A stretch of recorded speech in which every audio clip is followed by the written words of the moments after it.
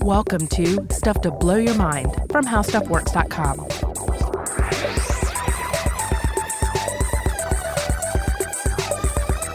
Hey, welcome to Stuff to Blow Your Mind. My name is Robert Lamb. And I'm Joe McCormick, and we're back with part 2 of our discussion of whether stories are bad for us. If you haven't heard the first episode, you should probably go back and listen to that. It's where we first discussed what got us interested in this topic and general thoughts about ways that, though Robert, you and I, we both love narratives, love stories, love fiction, that stories might not always be great for human civilization. Yeah, it's a weird thing to think about. But then again, like part of it is because I look back, especially on certain times in my life where like I prized narrative above anything that was happening in real life, you know? Like a great book was an escape. A fictional book. Yeah, great fictional book was an escape. Though a great nonfiction book can also be a tremendous escape too. But I specifically remember escaping into various novels. And there was something so comforting about that. Mm-hmm. But then there's something similar occurring when we have these negative examples of people escaping into narrative, though it might not be the pure alternate narrative of, say, life on another planet or in an imagined age, but just a different version of reality in which things are simplified and made more story-shaped, mm-hmm. with more with clearer villains and heroes and some sort of eventual comeuppance and redemption. So we should brief recap. In the last episode, we talked about this idea that maybe stories aren't so great for us, that we were inspired to talk about this because I read an interview with a Duke University professor and philosopher of science named Alex Rosenberg, who's written a book about how number one, about how we're wired to prefer stories over other types of receiving information,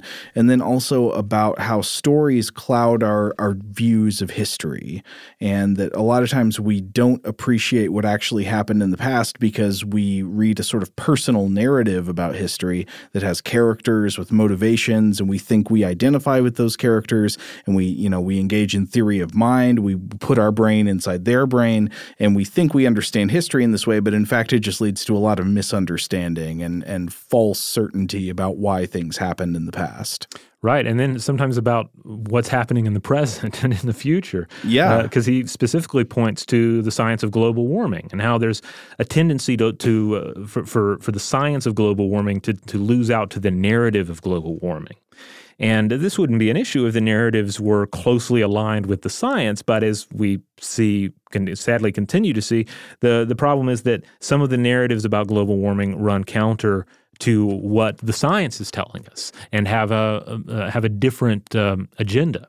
Right. I mean, of course, the clear scientific consensus is global warming is absolutely real. It's going on right now. It is primarily driven by human behavior, and that behavior is primarily the emission of greenhouse gases. Mm-hmm. And that if we want to do something to stop it, we should stop the emission of greenhouse gases and maybe even at this point try to find a way to remove them from the atmosphere if that's even possible.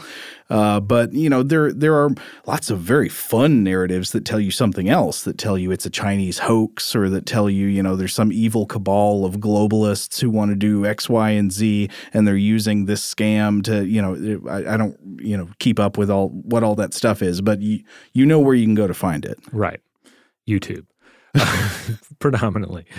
But a lot of this, as Alex Rosenberg describes, a lot of it comes down to the fact that we're using old tricks. These are basically sort of shortcuts in our perception of reality, and that all of our, the reality that we have is not like pure objective reality. Of course not. Yeah, like one of the fun little, I'll go ahead and even call it a mind blower that he drops in that Ideas with Paul Kennedy episode was that, that we live in a world that doesn't actually have odors or colors. Right. That's just our sense world. That's our way. That's the way that our bodies and our minds interpret the stimuli. Yeah, there is actually light and there are actually volatile molecules, mm-hmm. but the idea of color is something that happens only in the brain. Right. We constantly err in this perception of the world because it's adaptive.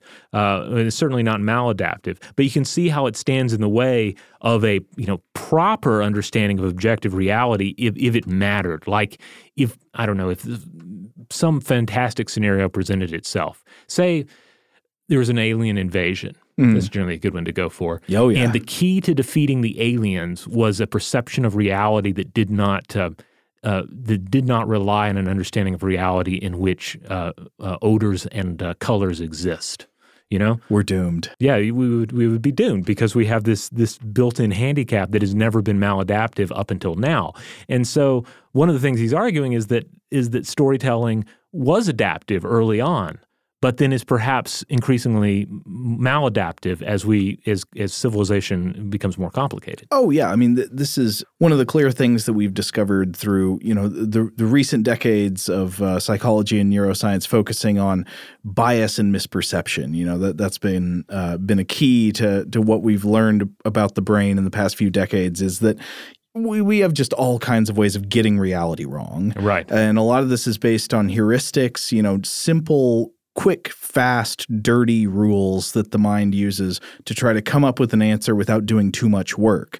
And in fact, you can more often get a more accurate answer by using a slow, laborious, mechanical process of figuring out what's true. But usually it doesn't make sense to do that in real life because you just don't have the time and the energy. So we use heuristics and we get maybe sometimes roughly right answers, maybe sometimes really wrong answers. But in most scenarios, it doesn't matter enough for us to actually change our behavior. And story-based thinking about reality, I think, is one of these heuristics. Yeah. One thing that came to my mind was how, like, some of my earliest memories, some of them are definitely memories, but other things are not so much memories, but me remembering stories about something that happened when I was very young. Yeah. And those become a sort of memory. Yeah. They become a kind of false memory of something that happened, but to what degree it happened like the story, I'm not sure, because we do this all the time, right, where we oftentimes we'll take an external story or just like the general shape of a story, use that to interpret something that happened to us, and then that becomes the memory.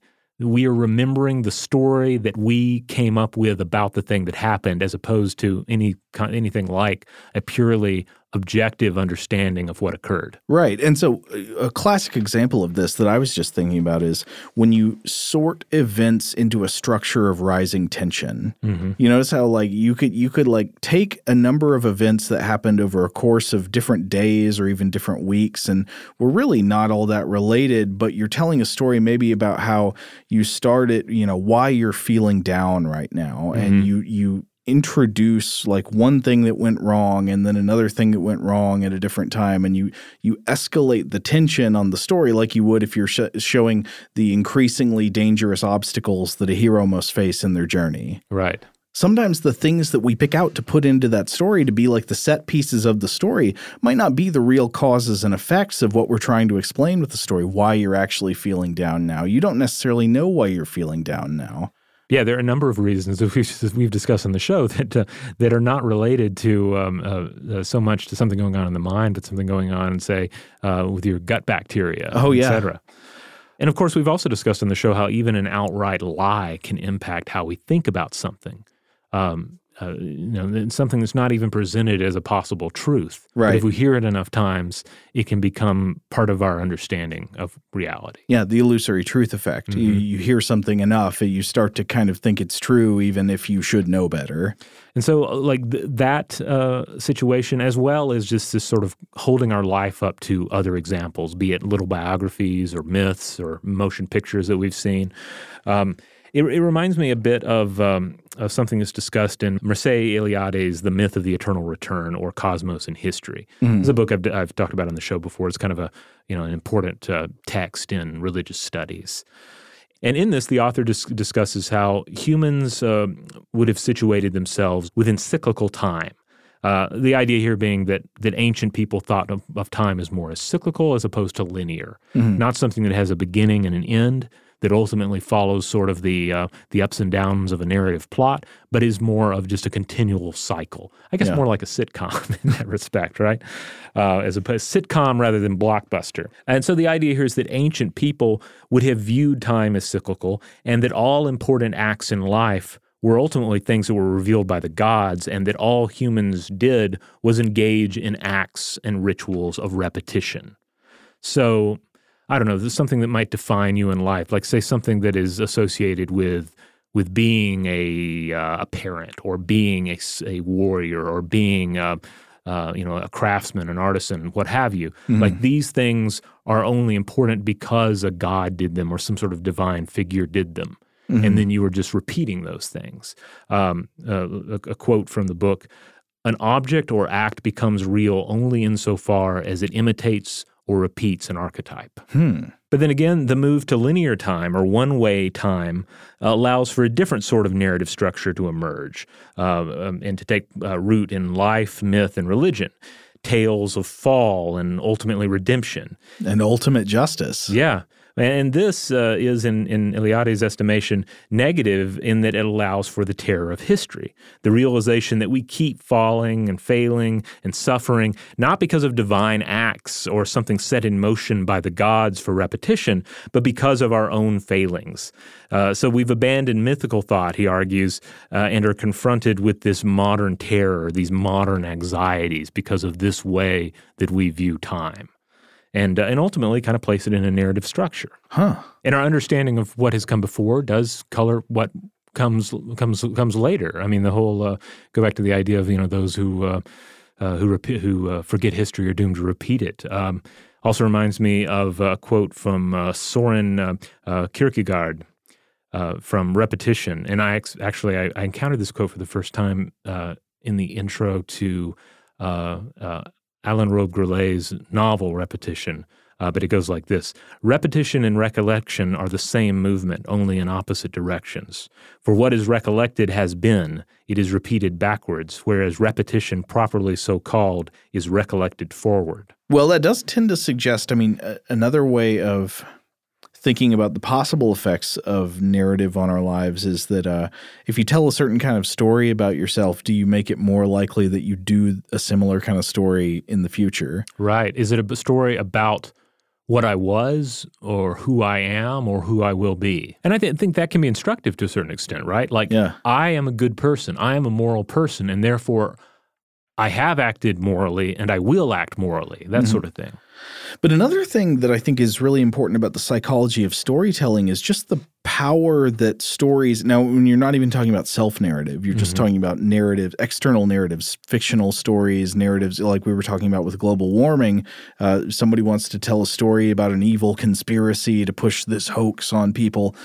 That kind of story can be incredibly persuasive and powerful. Stories have the power to persuade for good and evil, and this can be a really frightening power because they often seem so much more persuasive than good evidence. Right. Like if you're a lawyer, it's a truism among lawyers, right, that if you're doing a court case and the evidence is against you, if you tell a good enough story, you still might win the jury over. Right. That often, like presenting a case to a jury is about telling a believable story.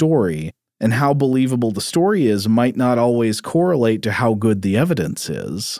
And so there's plenty of evidence that stories have persuasive power, that, a lot of this is applied like within the business world. You've probably seen people doing business presentations or giving TED Talks or something like that. And they go up and the first thing they do is they tell a story. I want to tell you a story about a young man who had a dream, and that man was me.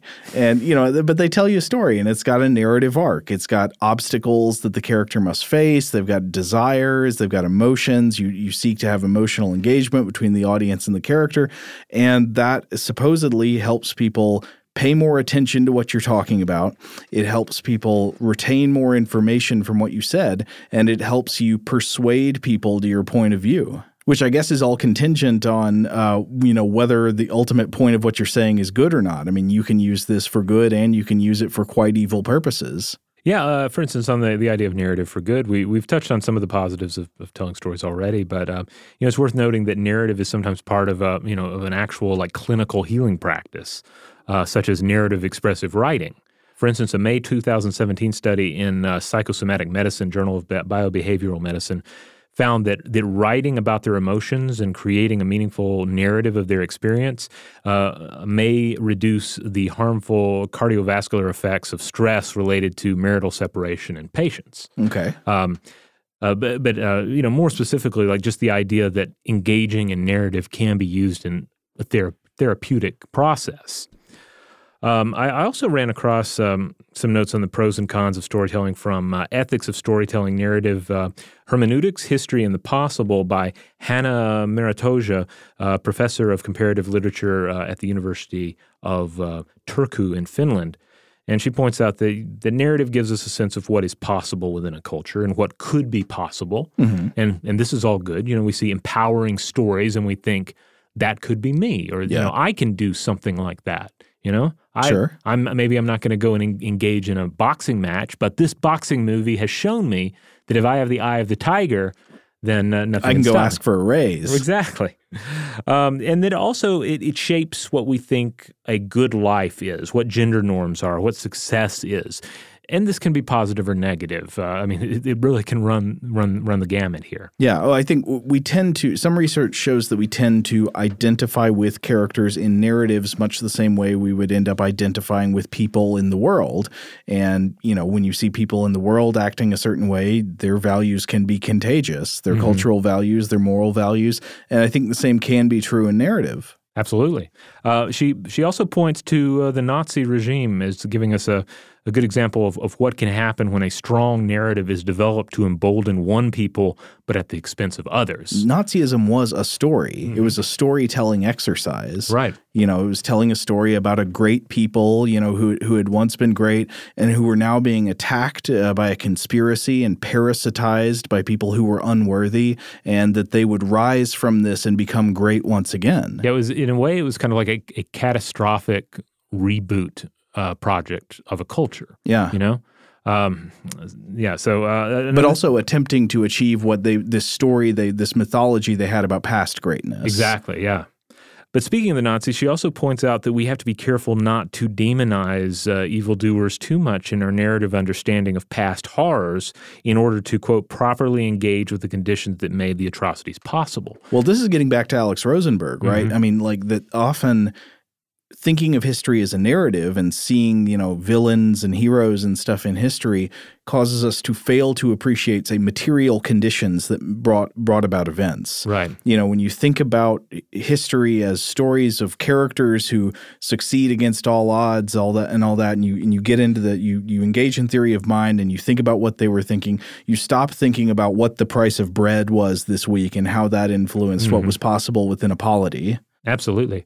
And with the Nazis particularly, it's interesting to look at just cinema, right? Mm-hmm. And certainly we have so many examples, even very entertaining examples of just like pure storybook Nazis. Right. Raiders of the Lost Ark is a great example of this. Like the Nazis are just straight up cardboard villains, and within the context of Raiders of the Lost Ark, it's arguably okay. Mm-hmm. But then how do you treat characters like this in other works? Because to her point here, you want to make sure that there is that human element there, that people are realizing that these are not demons, these are people, and therefore their errors are our potential errors. Yes, I think that's very important to see them as people so you can realize, like, this could happen again. Other people could become like this. Right. So, like, say you look at a character, say, like Joseph Mengele, and you want to be able to say he was not a monster. He, not an inhuman monster. He was a human who did monstrous things, and let's look at how that came to be. Yeah. So as not to create more of them. Right. But then also, I guess you do kind of run the risk of like making characters like this too like you don't want to make them too sympathetic either, right? Well, right. You don't want to make it seem like, hey, it wouldn't be so bad to be like him. Right. You don't want to lose the object lesson of the experience. I think that's just one example of how complicated choosing the form of narrative to place over history or individuals, how problematic it can be, even with something that is relatively straightforward, by making sure that mass murderers and xenophobic individuals are properly vilified but vilified to the appropriate degree. And it's specifically the appropriate way. I mean, Yes. Coming up with stories is it's a task on which you have great responsibility on your shoulders, and people take it so lightly. I mean, you notice it's almost like the level of responsibility goes exactly backwards. I tend to notice when people are talking about history in terms of minute fact matter about history, the weekly price of bread in a place throughout history, they tend to exercise a lot more caution than people who are talking about history in a way that tells a narrative story. I mean, I guess you're always going to have people doing both, but it seems like the person who's putting together a narrative that reads like a story with characters, they should be exercising 10 times as much caution as the person just collecting, factual minutia about history. We've got it exactly backwards. The way people sling narratives about history is sometimes just breathtaking. Yeah, like one example, not to discuss this film in too much detail, but the adaptation of 300. Yeah. Well, I mean, I was thinking more about just like, the dude shooting his mouth off about what the Nazis were really about, Right. But what you're saying is correct too. Like that's a film that is, I don't know, there's like three different ways of looking at it, I guess. Like one is that like this is clearly a case where you took an historical military engagement, and then you just made one side like the ultra masculine heroes, and the other side you made into like actual mutated, debased demons, and then said that they were the Persians, right? An entire culture, an entire people, and that there is that's inherently reckless to do that. And then I've seen it defended by saying, well, the whole story is as told by this individual, and therefore it's supposed to be because it's ultimately about the distortions of storytelling. I don't know to what extent that truly holds up. I mean, I can see the role for that kind of story that's told by an unreliable narrator, but I don't remember that really coming through. I don't remember that either. I remember at the time initially kind of like naively experiencing it, I think the same way that it was perhaps intended. Like, here's just a crazy story where we made history more like Lord of the Rings, and it had goblins and demons and all that looked really cool. And muscles and muscle. Abs for miles. I significantly doubt that I would have that same experience today. I think I would feel very conflicted about it. I mean, in a way, I feel it's going to be hard to go through life not occasionally at least spinning tidy, bold narratives about history that you have not really properly thought through the implications of, because that's just how we tend to think about past events. Yeah, and we get caught up in story. We get caught up in the power of narrative. I was just thinking, I've probably sort of, even though I've been trying to be careful, I've probably sort of done that today already. Yeah. I mean, though I try not to create heroes and villains unnecessarily, but one of the problems with creating heroes and villains in history is especially like when you go try to create a hero in history, is you almost inevitably find out stuff that like complicates your idea of them as a hero. Right. Like, oh, this was the good guy at some point in history, and then you read into their biography and it's like, ooh, yeah, did some stuff that you wouldn't write a hero doing in your standard uncomplicated adventure movie. Right, or just in the like looking up the personal, getting too acquainted with the personal history of, say, contemporary heroes. Yeah. Where you're like, oh, I really like this particular artist or actor or musician. You're doomed. Don't look it up. Yeah. Yeah. Like you're ultimately, it seems like you're sometimes. It seems like often your best hope is that they just don't have a lot out there about their lives. All right, well, let's take a break. And when we come back, we will dive deeper into the world of narrative. All right, we're back. So I wanted to look at a bit at the idea of narrative and neuroscience. There's all kinds of evidence that the brain is fundamentally oriented toward producing stories, consuming stories, seeing the world in terms of stories. Stories appear to have a kind of special purchase on our neurological architecture.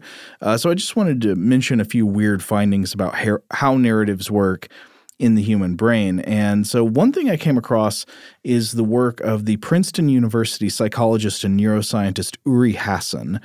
And so Hassan has carried out brain imaging research to see exactly what happens in the human brain when we're engaged in various forms of communication. So he studies communication broadly, but one of those types of communications that he's studied is what happens when we're being told a story, like a personal narrative, or even like a fictional story, like an episode of a TV show. So repeatedly, Hassan has found through fMRI that when people engage in successful verbal communication with one another, their brain activity tends to become physically aligned or coupled, meaning records of the physical activity of their brains show similarities or complementarity across space and time. So like you brain image two people who are having a conversation, and you will see this interesting kind of brain activity ping pong where their brains are almost sort of locked in sync and reacting in kind. Interesting, revealing that the relationship between storyteller and the listener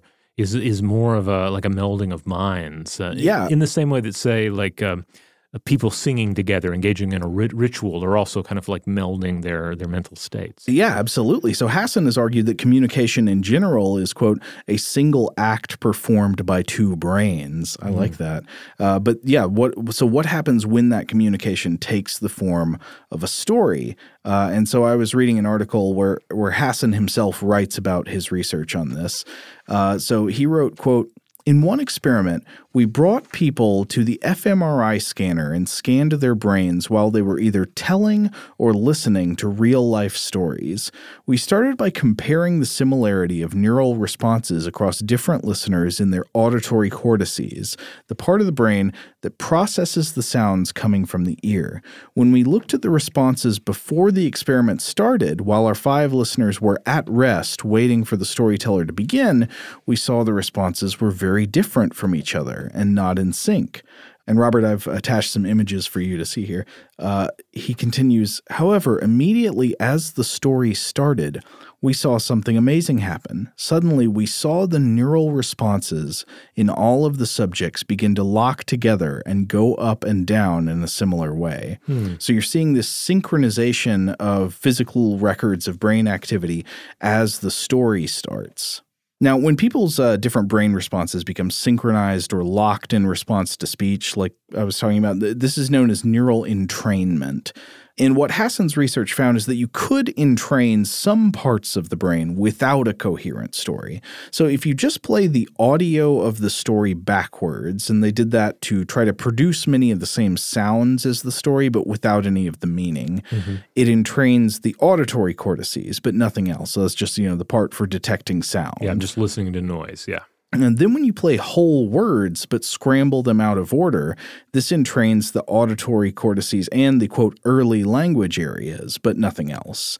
Then when you play whole sentences that make sense individually but don't form a coherent narrative, you get entrainment in the previous areas plus areas associated with processing language and grammar, but nothing else. Yeah. But then finally, when you actually play a story that has narrative coherence, that has an arc where you're actually telling a coherent story, you get similarities and alignments across listeners in areas of higher brain function like the frontal cortex and the parietal cortex.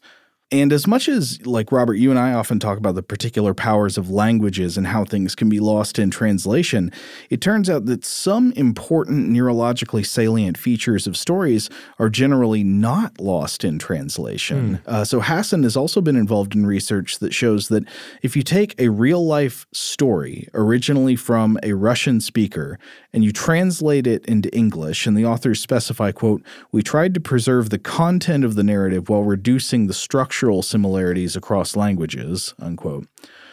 They found that Russian speakers and English speakers also show aligned patterns of brain activation when listening to the story, quote, "beginning just outside early auditory areas and extending through temporal, parietal, and frontal cerebral cortices." So this means that it doesn't have anything to do with people sitting in a room listening to English. You take a story in one language, translate it to a different language, and play it to people in those different languages, and you will still see this strange brain imaging alignment. So it's like we can pick up on the shape of story, even if the actual language is one we don't understand. Yes, and so this research gets even weirder. So Hassan and colleagues have done fMRI scanning on people watching TV shows like the BBC's Sherlock. Did you watch that one, Robert? I've watched a few episodes, yeah. Yeah. So it can be pretty engrossing. So they had people watch Sherlock while getting brain scanned, and they later scanned subjects in a dark room retelling the story of what they had watched out loud. Then later, they played back a recording of one of those subjects describing the story from the Sherlock episode to someone who hadn't seen the shows. And this was pretty interesting. People in all three scenarios showed some alignment of higher-order brain function that played out in similar ways scene by scene, despite the fact that they were doing these three totally different sensory tasks, watching a TV show, remembering a show you've already watched, and then listening to somebody describe the plot of a TV show to you. You'd still get, like when somebody describes a particular scene in the show, you'd get some alignment of brain activity that's similar to what happens when people watch that scene. And I think this cross-media alignment suggests that brain activity can be aligned by the content of the story itself, that it doesn't necessarily depend on whether you're watching with your eyes or listening or remembering. The brain seems to be, at least at some level, responding strongly to stories as stories. And this makes me think back to like the idea of the story, of narrative as being like just a basic survival adaptation, like the ability to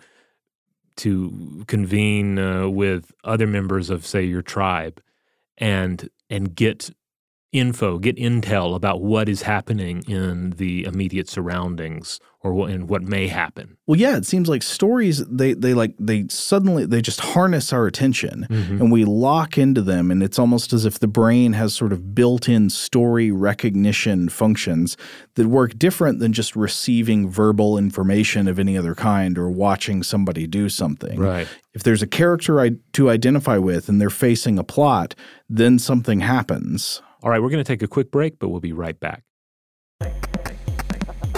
All right, we're back. All right, now when thinking about neurochemistry and how stories work in the brain, one of the things that comes up the most on internet searches about this is work coming out of the lab of the neuroeconomist Paul J. Zak about narrative experience, attention, empathy, and specifically the hormone oxytocin. Now, oxytocin, unfortunately, is one of those things, I think I mentioned this in the last episode, where sometimes a story about neuroscience or a story about neurochemistry can become radically oversimplified and misrepresented, especially in the popular press. Right. You may have seen articles using the dreaded nicknames, the love drug, the cuddle chemical, the moral molecule.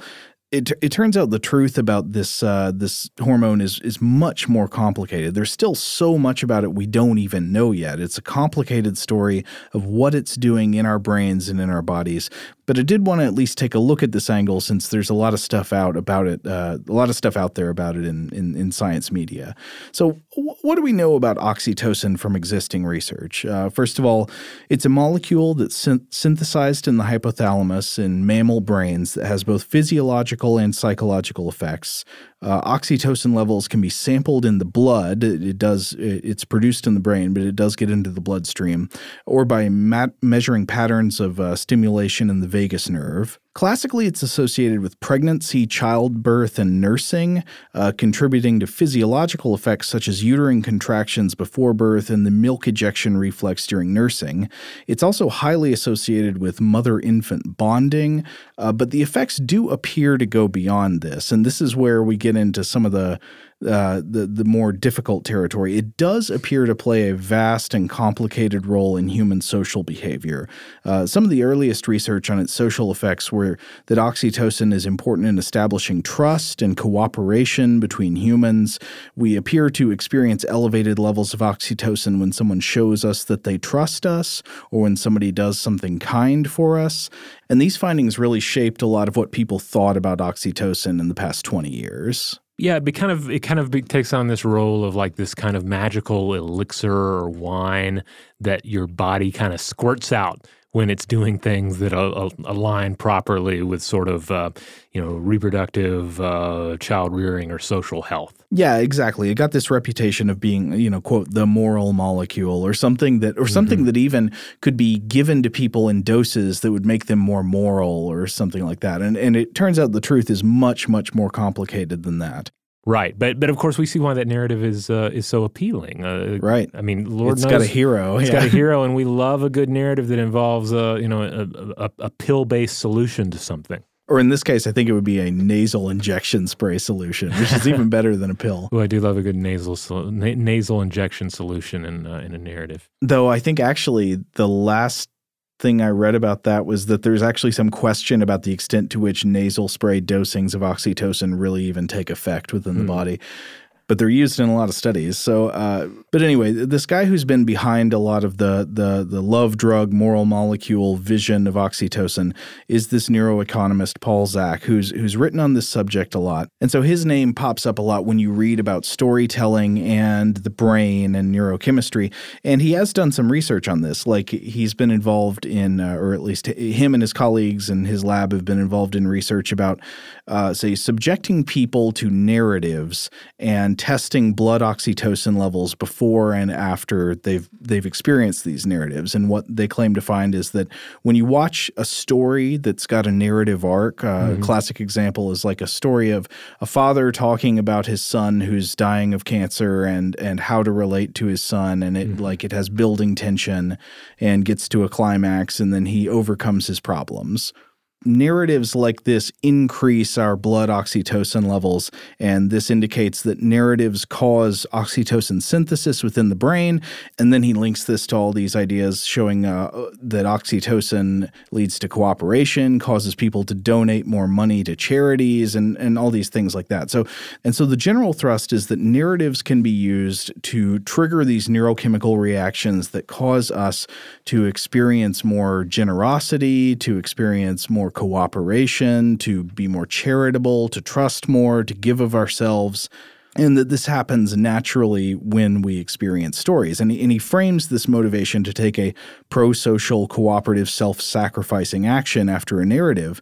But I remember after reading about some of this research, assuming the research holds up, I know this, as we've been saying, this some of this research has had plenty of critics, especially in how it's interpreted.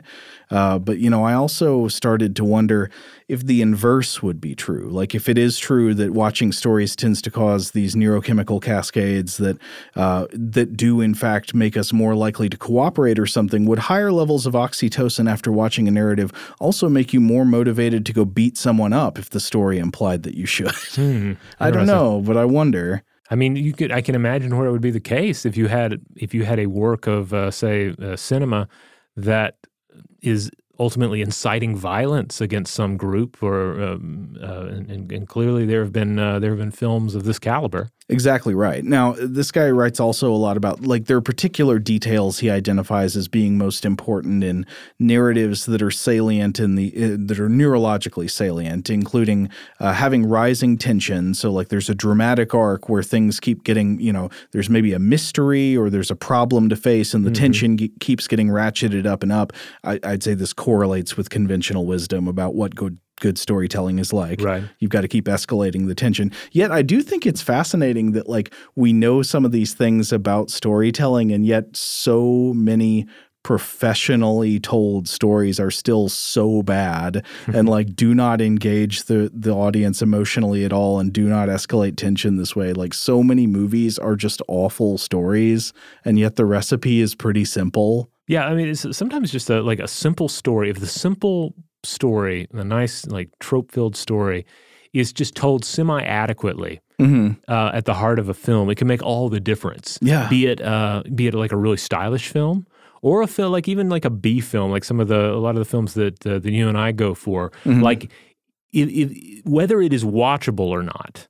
Whether it's at all a film you can engage with. A lot of it hinges on there just being sort of a basic story structure that is in place, and of course many films manage to trip that up. Right. But yeah, as long as there's like the basic story there, you can forgive so much. There was a little turtle named Edna, and every day Edna swam out to the middle of the pond where she lived and met her friend, the turtle Ed. But one day she swam out to the middle of the pond and Ed was not there. Where did Ed go? You got a mystery. I don't want to brag, but I think I've already created more narrative tension than half of the action movies that exist.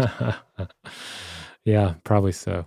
But anyway, coming back to this and questioning some of what we've been talking about. So from what I've read, Zach repeatedly stresses in public speeches and popular articles all the good things about this. I mean, assuming that this research is somewhat valid, that there are these links between, oxytocin synthesis in the brain and engaging in narratives that escalate tension and make you identify with the characters. If there is something to that, he stresses this is a good thing, that it fosters cooperation and trust and compassion and charity and all that. But as we mentioned earlier, it's really worth noting that some of this public messaging that's been going on about oxytocin has been criticized for oversimplifying the role of oxytocin in human life, especially in focusing too much or too exclusively on its role in positive emotions and pro-social behaviors, and for overstating what the research allows us to conclude at this point. Just one quick example, one of my favorite science writers, Ed Yong, wrote at least a couple of really good articles on this subject, including one in The Atlantic in 2015,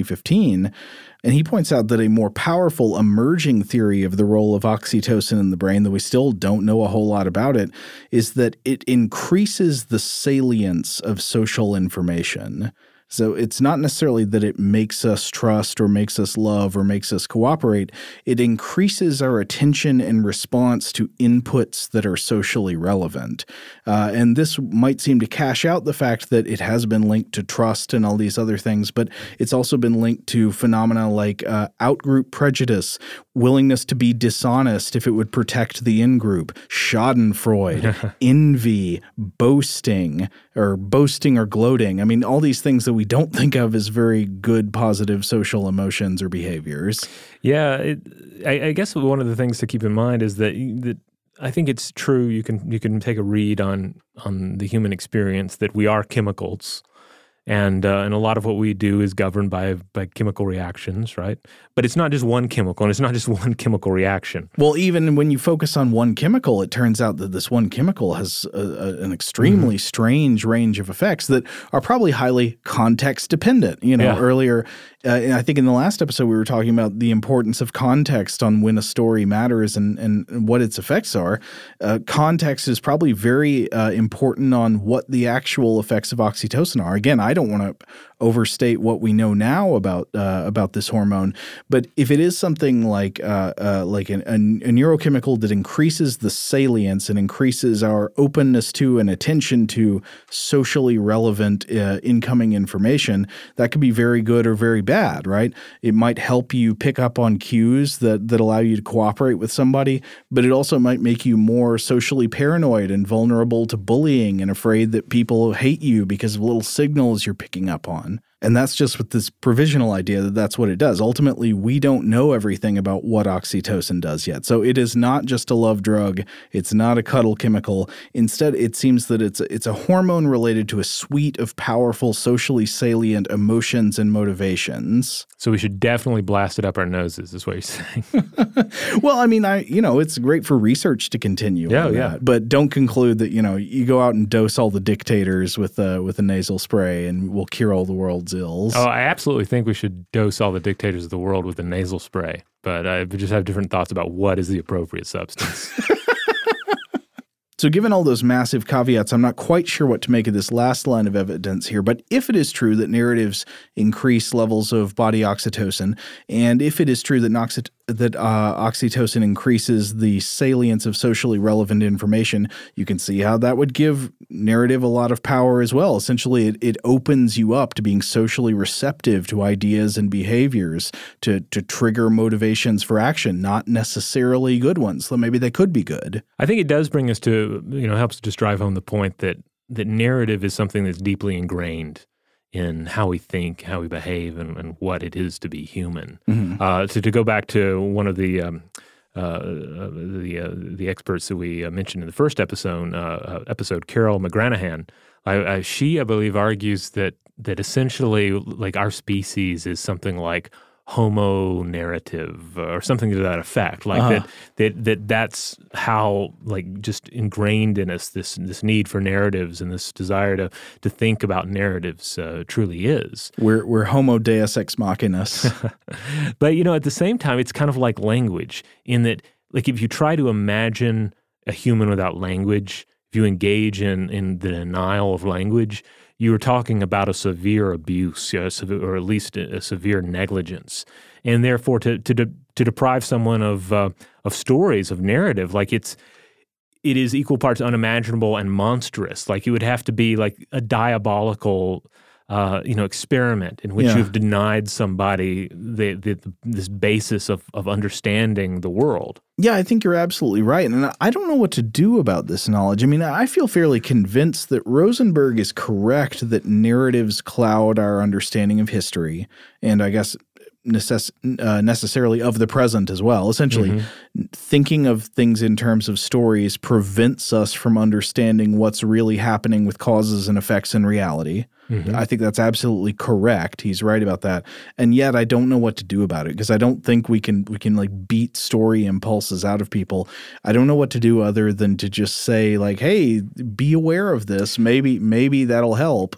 We don't know it'll help. I think awareness is the key. And in a way, it's kind of beautiful in its simplicity, right? Because this is ultimately the same thing that has been preached in a few different religions, particularly in Buddhism. The idea that there is this self-awareness that has to take place. Like, you have to be aware that of these various influences on your perception of reality.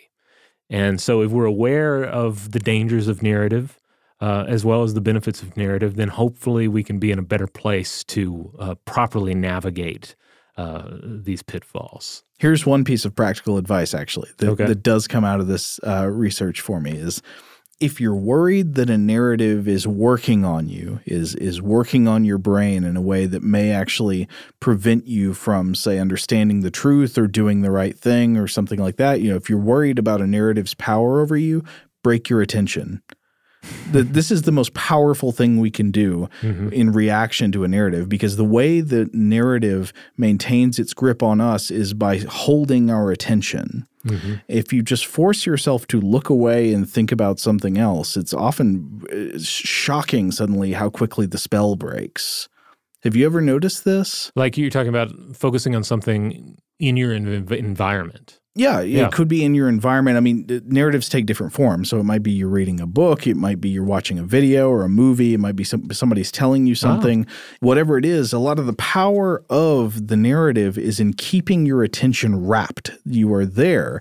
And you always have the power to break that attention, right? You can look at something else, you can focus on something else, you can think about something else, and see what happens when you come back. See if it was worthy of your attention in the first place. Well, that reminds me of something Galen Strawson said about, consider the lilies of the field. I mean, he didn't say that, he's quoting the Bible, but or to go back to various meditative practices, like focusing on breath, coming back to my breathing, coming back to something that is not this this storm of narratives about past and future and self and other, and coming back to something as basic and ultimately largely objective as, what is my breath doing? Is it going in or is it coming out? Or what am I watching that bird doing? I mean, that's one of the reasons it's so calming to participate in nature, to observe nature. I think that's a really good point. And bringing it back to fictional narratives, do you ever notice, and you might not agree, but I feel like there's a counterintuitive process where I notice and understand the structure of movie plots better if I pay less close attention to the movie. Like, if I'm sitting with somebody watching a movie and we're occasionally like commenting or chatting back and forth and I'm breaking my attention on the film, I actually have a clearer picture in my head of the shape of the story and where the beats are and all that. And I think that might be because I'm not just totally sucked in on the story and riding along with it. I'm being pulled out, and I'm getting a zoomed out view by doing that. Interesting. I wonder if one could combat the potentially negative aspects of narrative by just anytime someone tells you a story, imagine Nicolas Cage in every role. because I feel like increasingly nothing brings me out of a film like a good Nicolas Cage role. And I know there's been kind of a Cage renaissance of late, but still, throw in something that kind of turns it on its head and makes it less of a narrative. I mean, maybe that's what we do when we say picture the audience in their underwear. Like transform the narrative of what's happening into something that is lower stakes. I don't know. Picture Nicolas Cage in his pyramid in New Orleans. Wait, no, I was trying to think, what did I see him in that was so great recently? It was Mandy. Oh yeah, he was great in that. But at the same time, he is inherently distracting. I think that was maybe the right movie for him, but I'm actually going to maybe go against public opinion and say that I wonder if it might have been a better film with maybe a slightly more nuanced performance in that role. But I'm still perfectly happy with what I got. Don't make me pull out my long chainsaw, Robert.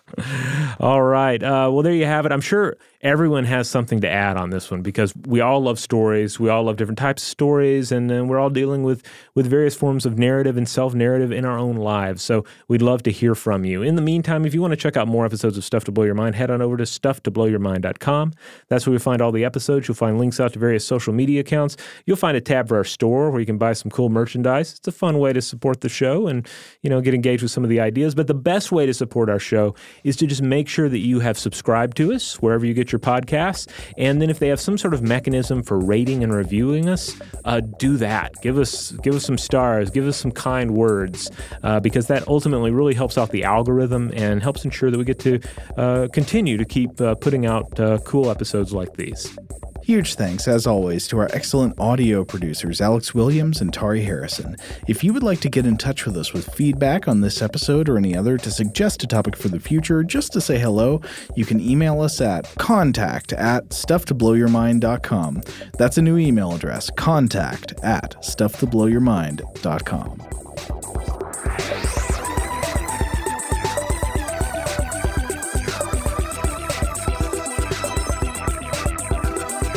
For more on this and thousands of other topics, visit howstuffworks.com.